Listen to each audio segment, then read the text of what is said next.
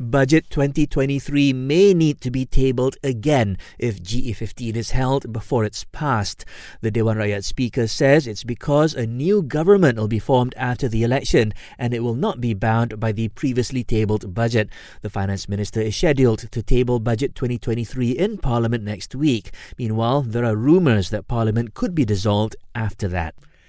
The Domestic Trade and Consumer Affairs Ministry is investigating scalpers that are selling Touch 'n Go's NFC cards online for up to 5 times the retail price. Its minister says they have already sent out notices to these scalpers asking for an explanation.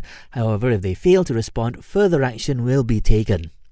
The Health Minister says it's up to the Cabinet to decide on whether to go ahead with a proposal to decriminalise attempted suicide. Khairi Jamaluddin adds it also depends on feedback from the police. Meanwhile, if you are feeling down or need someone to talk to, contact Befrienders KL at 037627 2929. The government says the proposed anti-stalking bill will be tabled for its second reading in Parliament next month. The bill aims to protect victims, especially women, from both physical and online stalkers.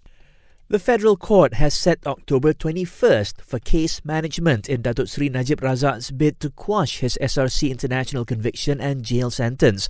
This comes a month after the Apex Court upheld his fine and 12-year jail term over the case. And a 64-year-old man has been arrested in Segamat, Johor for allegedly raping his teenage stepdaughter since 2017.